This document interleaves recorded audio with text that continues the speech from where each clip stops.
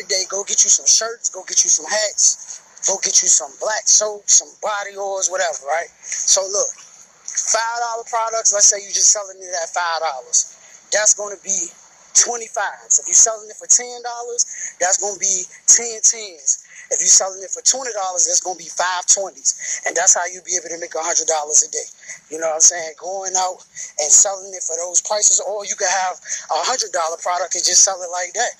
Or you can get a $1 product and sell it 100 times. And that's how you'll be able to make $100 a day. You heard?